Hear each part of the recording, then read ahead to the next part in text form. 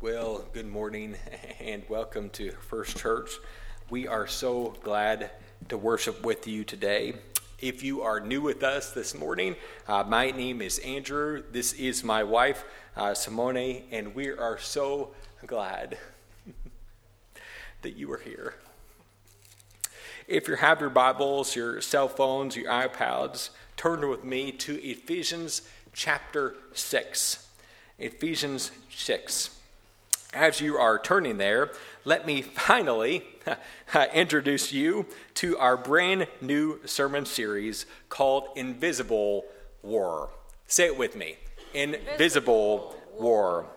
Visible War. What we are doing in this sermon series is taking a good look at the invisible war inside each and every one of us. Our key verse for this series in Ephesians 6, verse 12. And this says this: "For our struggle is not against flesh and blood, but against the rulers, against the authorities, against the powers of this dark world, and against the spiritual forces of evil in the heavenly realms."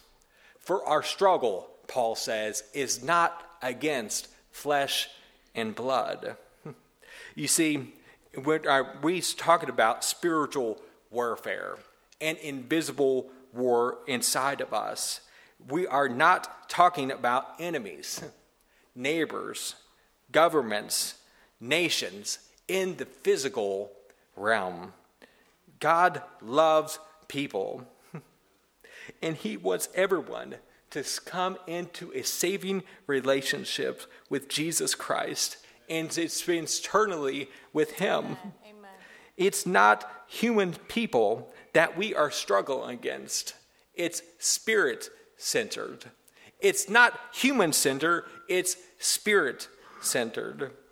Today, we are starting out our series by looking at Ephesians 6, by looking at the weaponry, the spiritual armor of God. So starting on verse 12, I'm going to turn my mic on. Our struggle is not against flesh and blood, but against the rulers, against the authorities, against the powers of this dark world, and against the spiritual forces of evil in the heavenly realms. Therefore, put on the full armor of God, so that when the day of evil comes, you may be able to stand your ground. And after you have done everything, to stand. Stand firm, then, with a belt of truth buckled around your waist, with a breastplate of righteousness in place, with your feet fitted with a readiness that comes from the gospel of peace. In addition to all of this, take up the shield of faith, with which you can extinguish all the flaming arrows of the evil one. Take the helmet of salvation and the sword of the Spirit, which is the word of God, and pray in the Spirit on all occasions, with all kinds of prayers and requests. With this in mind, be alert, and always keep on praying for all the Lord's people. Pray also for me, that whenever I speak, words may be given me, so that I will fearlessly make known the mystery of the gospel, for which I am an ambassador in chains. Pray that I may declare it fearlessly, as I should. Now, we have a helper who is going to illustrate for us the modern day terms of spiritual warfare. So, Kylie, can you come up? Can you give Kylie Cunningham a round of applause? As she comes up, the enemy wants to strip us of this armor, the weaponry of God. And he does that in a variety of ways: fear, worry, doubt, anxiety, pride, arrogance, self-righteousness, complacency, even sexual immorality. And the list goes on and on. And we will get to those in the coming weeks. But there is one thing that often doesn't make the list, but it was so important to watch out for, and that is in patience. In patience. Between verse 11 and verse 14, there are 4 clear statements to stand. Not to run, not to walk, not to crawl, not to jump, but to stand. It reminds me of a few years ago when all Lucas wanted to do was jump out of the bed and into my arms. Out of the bed and into my arms. It was so very cute the first 100 times, and then not so cute. So I told him 3 more jumps, and that's it. No more jumping. He jumped again, and I said 2 more jumps, and that's it. No more jumping. He jumped again, 1 more jump, and that's it. No more jumping. He jumped again, and I said, that's all, no more jumping. But Lucas didn't believe me, so he jumped again. Now, a nice dad would have caught him and then explained to him what he did wrong. But in those days, I was not a nice dad. So he jumps, and I just kind of stood there until he face planted on the floor. Down goes Lucas. And so this was several years ago, and Lucas couldn't jump very high, and there is carpet to cushion his blow, but still, why didn't you catch me? Lucas said between sobs. It was pitiful, extremely pitiful. I felt so bad, but he never did that again. And though the Lord is eternally more patient than I am, there are still times in which the Lord says, okay, have it your way. And the patience gets the better of us, and we jump ahead of God. I know what God wants regarding this job, so I know what God wants regarding this relationship, so I know what God wants regarding our marriage, or regarding our kids, or regarding our financial situations. So I'm just going to go ahead and... And that wasn't what God wanted at all. And like Lucas, we face plant on the floor. We cry out to God, why didn't you catch us?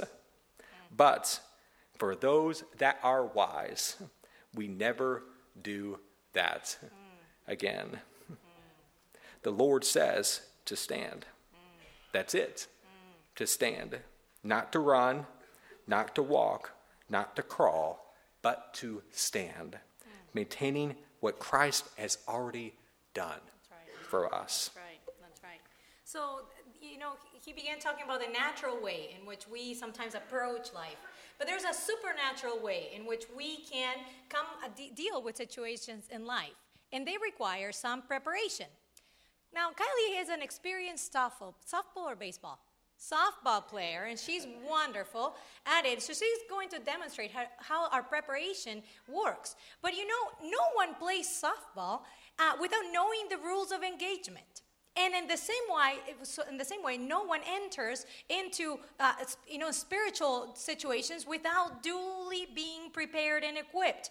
Just as Andrew said, we must stand. We stand on the truth of God. We stand on what Christ did for us. But now we must take our stance against the enemy's schemes. So you see, it's not like Christ said, it's finished. Now, I have purchased your victory. Everything is going to be fine. We are in a battle. We are in the world. He warned us. He said, as long as you're in the world, you will have trouble. But take heart. I have overcome. Yes. And when he says it is finished, we come from that position. That we have been given the authority, the power to overcome.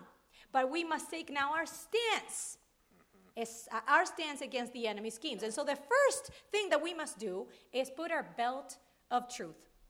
Now, here's the thing how it works for softball, right? The belt is not the most important tool or piece of equipment that you have.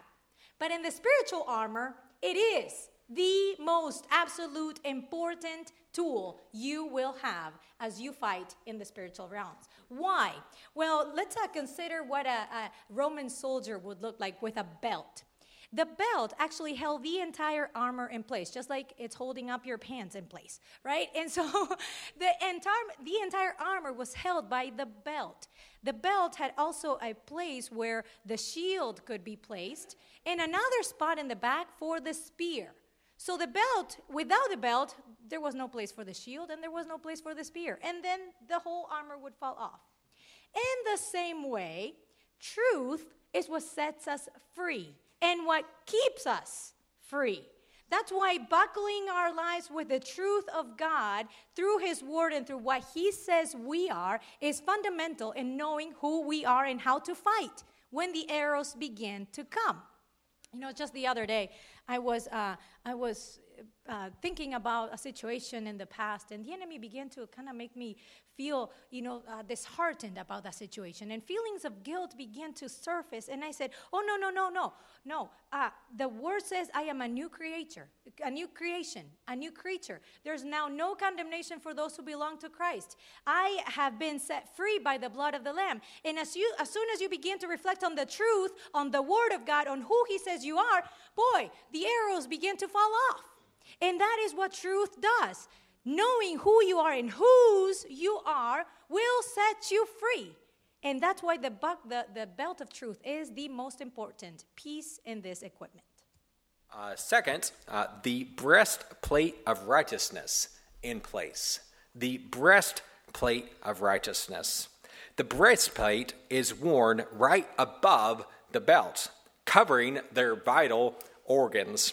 Much the same way, the breastplate of righteousness, right standing or uprightness before God, is given to the believer.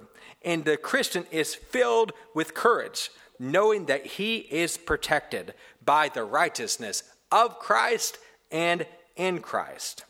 Amen. The enemy, knowing this, causes us to doubt our own righteousness. The example is, look at you. Do you think that someone with your kind of past can start fresh again? You're not a Christian. You look at what you did yesterday. You're a disgrace. I can't even look at you in knowing your shameful past.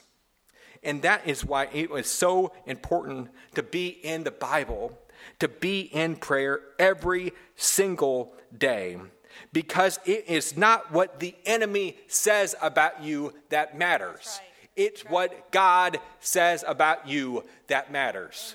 Let me say it again, because that is really good preaching. Amen? I lost my place.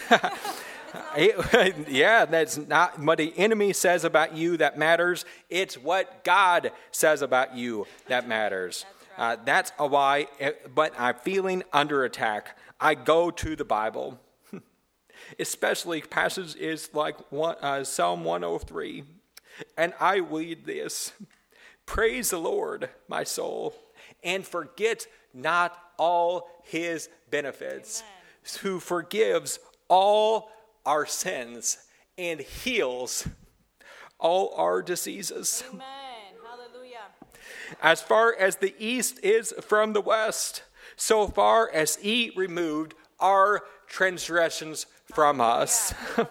As far as the east is from the west, so far as He removed our transgressions from us. It's not what the enemy says about you that matters. It's what God says about you that matters. It's what God says about you, that you are in Christ. You are in new creation. The old has gone, the new has come. The breastplate of righteousness in place, right standing, our uprightness in Christ. Amen.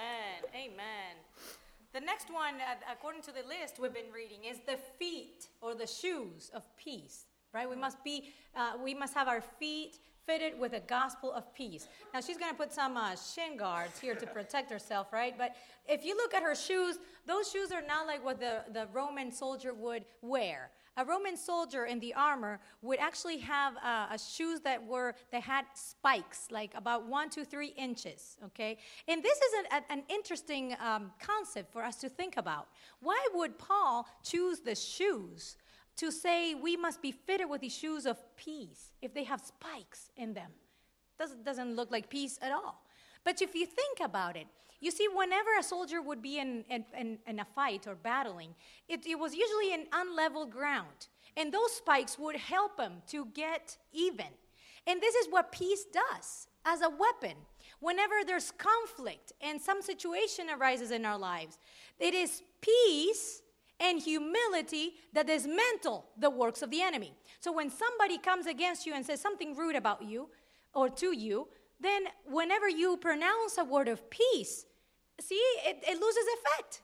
It does not land anywhere. There's absolutely nothing that word has power over you because you came with the shoes of peace. And that's why we must wear those shoes every single day as we approach situations, especially in this world with so much conflict around us. Romans 10 says, "How beautiful are the feet of those who bring good news, who proclaim peace, who bring good tidings, who proclaim salvation." This can only be done as we allow the Holy Spirit to cleanse us, as we allow the Holy Spirit to convict us, as we allow our hearts to go deeper and lower so that His peace remains and abides in us. This is not humanly possible without His intervention. None of us are born being saints. We must be made in His image and likeness. And as we get a hold of His peace, then it becomes almost second nature. We must work at it. That's why we must wear it. Okay, it's not a part of our human nature. We must wear it every single day as we go deeper and lower in the life of the Spirit, in the life of the Word of God. The next one is the shield of faith. And this one is represented actually by the glove. Good job, Kylie. She's doing so good. She's going to be playing the tournament right after she's dressed up with her equipment. But the shield of faith is so important in our spiritual lives and also in our daily lives because, you see, the enemy is very astute. He always comes with arrows of discouragement. They're always with the D's. Doubt, depression, discouragement, deception. Oh, all these things that he throws at you, and if you buy into them, you come crumbling down. Okay, but that's why you got to have that glove and catch those arrows. Okay, you got to catch them so that they don't get to you. Okay, and that's exactly what the shield of faith does. Whenever we begin to see at life the way God sees it, our faith increases. And it is faith that can then overcome those attacks of doubt and deception and all the other stuff I mentioned. So as we begin to see God and see situations from His perspective, we are able to catch the flaming arrows of the enemy. Fifth, the helmet of salvation. The helmet of salvation. The helmet was worn to protect the head, protect the brain, which I've come to understand that is the most vital part of the body. The same way, your mind direct the use of all the other parts of the shield, the sword, the feet, everything. Your mind is the battleground between the flesh and the spirit. It all begins and ends with the mind. That's right. And so then we have the sword of the Spirit represented by the bat. Now we have a tool that can actually do something against the opponent, right? And then we have the sword of the Spirit, which is, spiritually speaking, the Word of God. Okay, and this defends us and helps us advance. Every time that Jesus was tempted by the enemy, His response was always the same. It is written. It is written.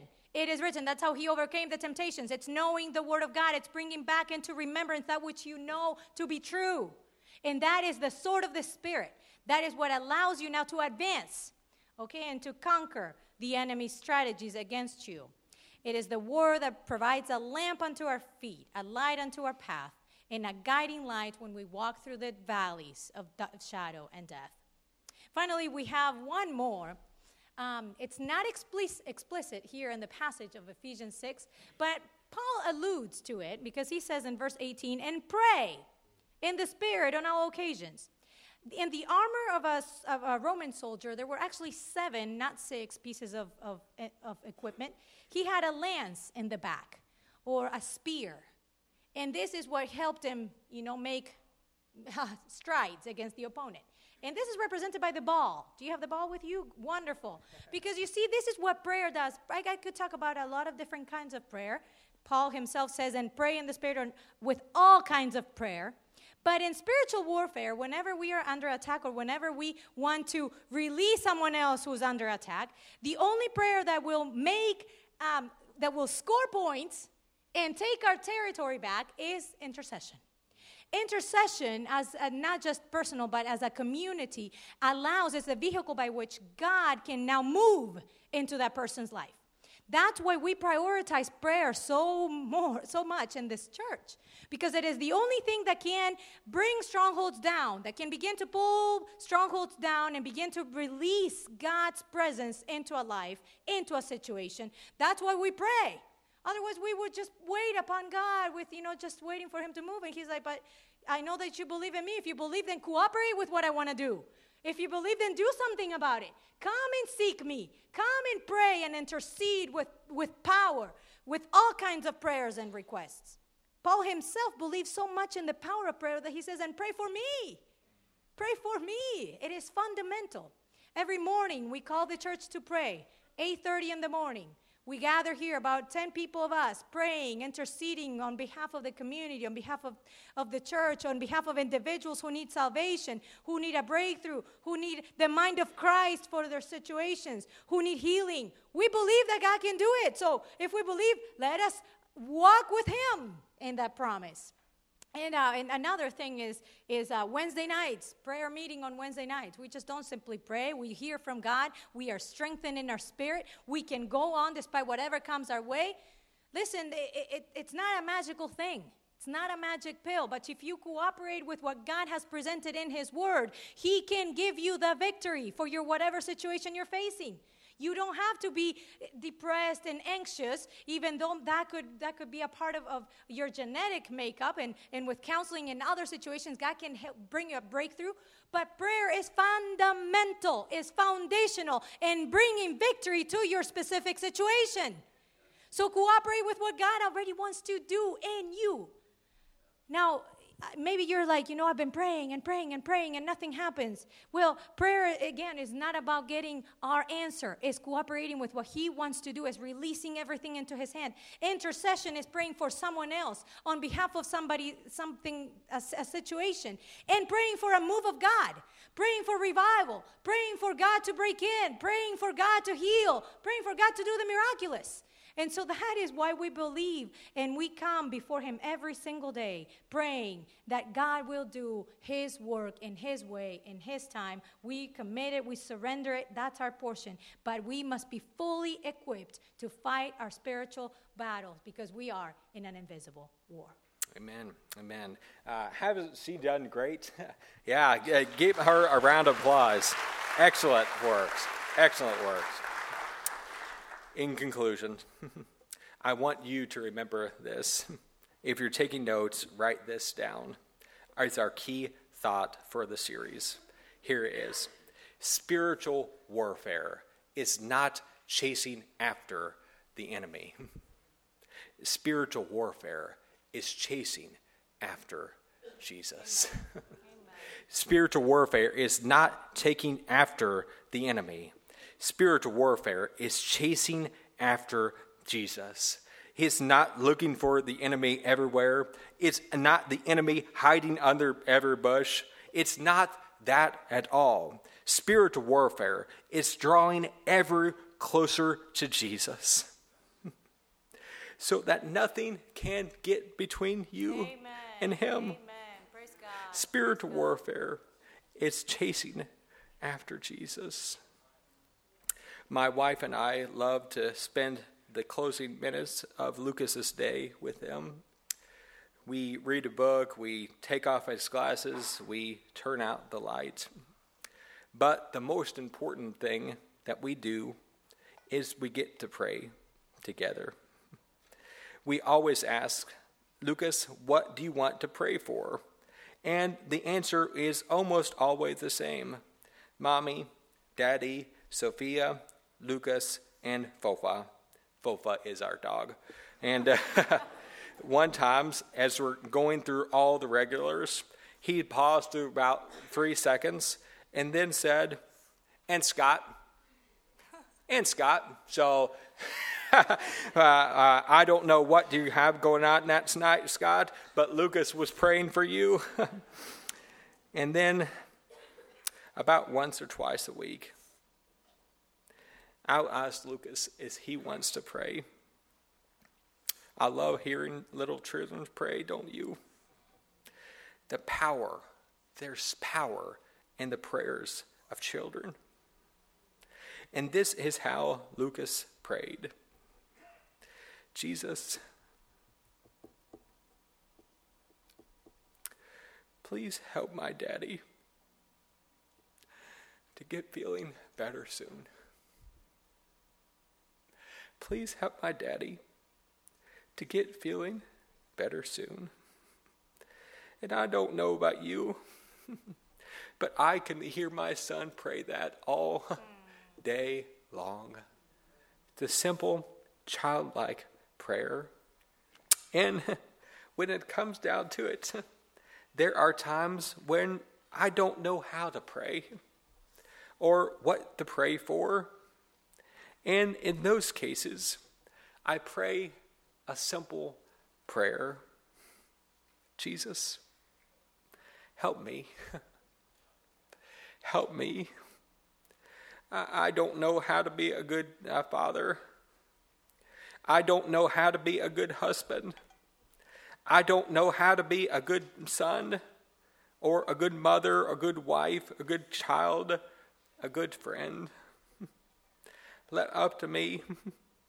I know that I would let you and everybody else around me down. So I need your help. Jesus, make me clean. Make me holy. Holy as you are holy. Make the Holy Spirit alive in me. Hallelujah. I give you my all. Yes. Heart, soul, mind, and strength. I give you my all. I am going to invite all of us to stand. Here's what I'm going to ask you to do. As Pastor Don plays, in just a moment, if you have family here, a husband, a wife, a parent, a child, a grandkid, grandma, grandpa, the whole family, I am going to ask you, all of you, to gather together in prayer right now while you are seated and pray for one another. Amen. If you don't have family here, grab a friend, an acquaintance, join in with another family, as no one prays alone. We are making a commitment to one another that we would do this together. We would do this together. When someone is weak, the whole church should lift them up. When someone falls into sin, the whole church should ask God for their redemption. When someone needs prayer, the whole church should fall on their knees. Amen. Let's put on the spiritual armor of God, so that when the day of evil comes, when the day of hardship comes, the day of trial and temptations come, we may be able to stand our ground. Amen. And after we have done everything, to stand. Amen. Let's come into the throne room together and ask God to have his way in our lives in 2019, the year of restoration. Amen. Hallelujah. As Dawn plays, get together with your friends, your family, and close this service Hallelujah. calling out Hallelujah. to God. Yes.